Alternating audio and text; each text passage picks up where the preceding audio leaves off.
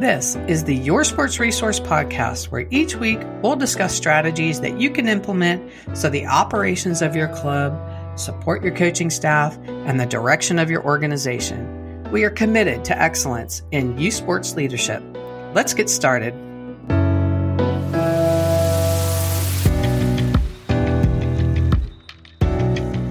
Hello, everyone, and welcome to this week's podcast. Today, I want to talk about your team culture, but more importantly, how you manage or create a culture by the way you communicate. This will apply to how you communicate internally to your staff and volunteers as much as it applies to how you communicate externally to your membership, stakeholders, vendors, and your community. I think I've said this before, but I feel like the more technology we have that makes communication easier, the harder it is for us to communicate for some reason.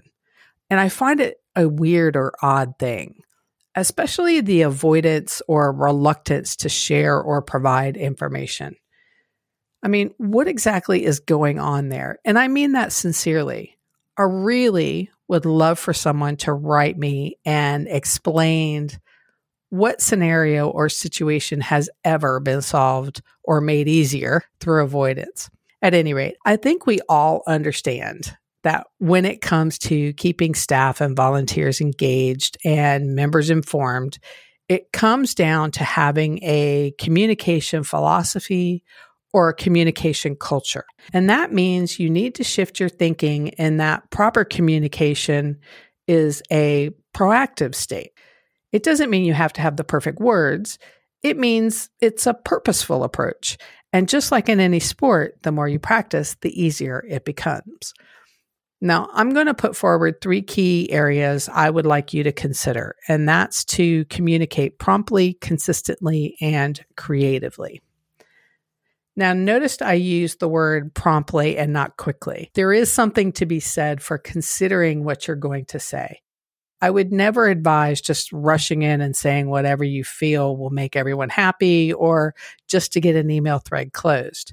You should always take your time and think about what you're going to say, but don't avoid saying it for fear of not having all the information. If you avoid, people fill the dead air with their imagination, right? It's better to give them what you know and tell them that you're waiting for other details and we'll come back to them at a later time. Sometimes not writing in a prompt manner is due to worrying about hurting someone or a group of people. First, when we are talking about a sports club, your decisions should be based on the betterment of the organization as a whole. So keep that in mind when you respond. If you're worried about how a staff member will take the information, that's fair. But again, explain to me how avoiding that conversation is going to help.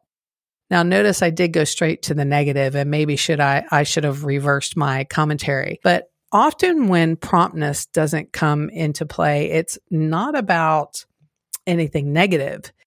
It's usually because people either assume everyone knows or that someone will send the message or that, quite frankly, it's low on your priority list. This is where that shift in mindset comes into play. Make it a priority and make a plan. If it's information that can be part of a weekly or a monthly email, then make a note or give it to the person who is responsible for those regular communications. Also, there is no such thing as over-communicating. Even if you feel people already know, saying it again will reach someone. And don't ever assume that someone else is delivering a message that you know is important. Follow up, ensure that message is being sent. A lot of times when clubs tell me the parents feel out of the loop, it's often due to the silliest of reasons. So if part of your communication culture is to be prompt in your messaging, you won't have upset parents. Well, at least not for the lack of communication.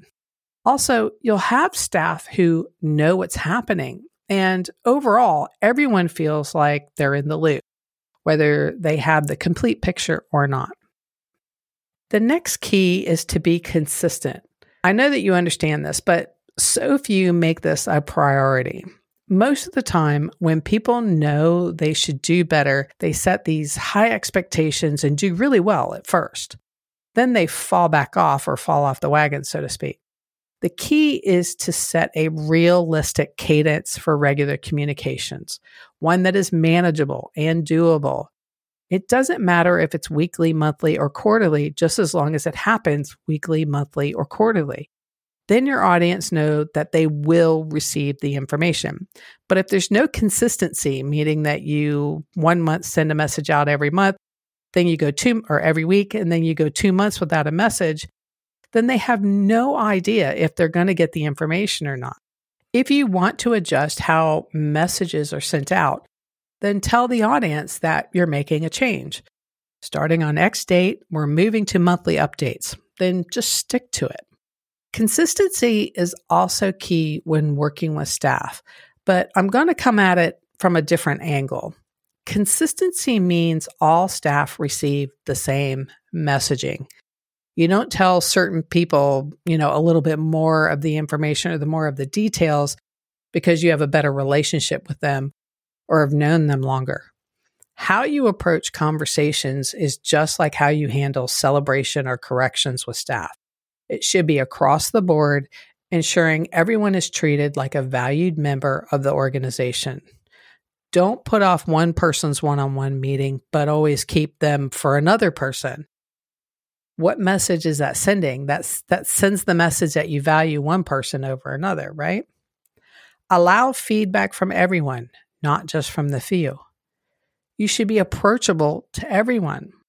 I'm sure there are some of you who find this laughable, but think about these statements honestly.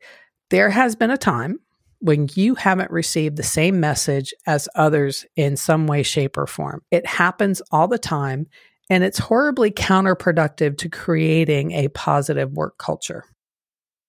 Okay, let me take a moment to tell you about yoursportsresource.com. This is a website that's dedicated to the volunteers and leadership staff in youth sports.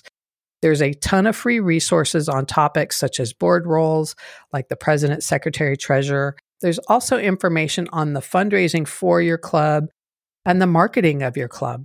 Your Sports Resource also holds monthly interactive webinars that can help you focus your efforts and put your plans into action. The website again is yoursportsresource.com.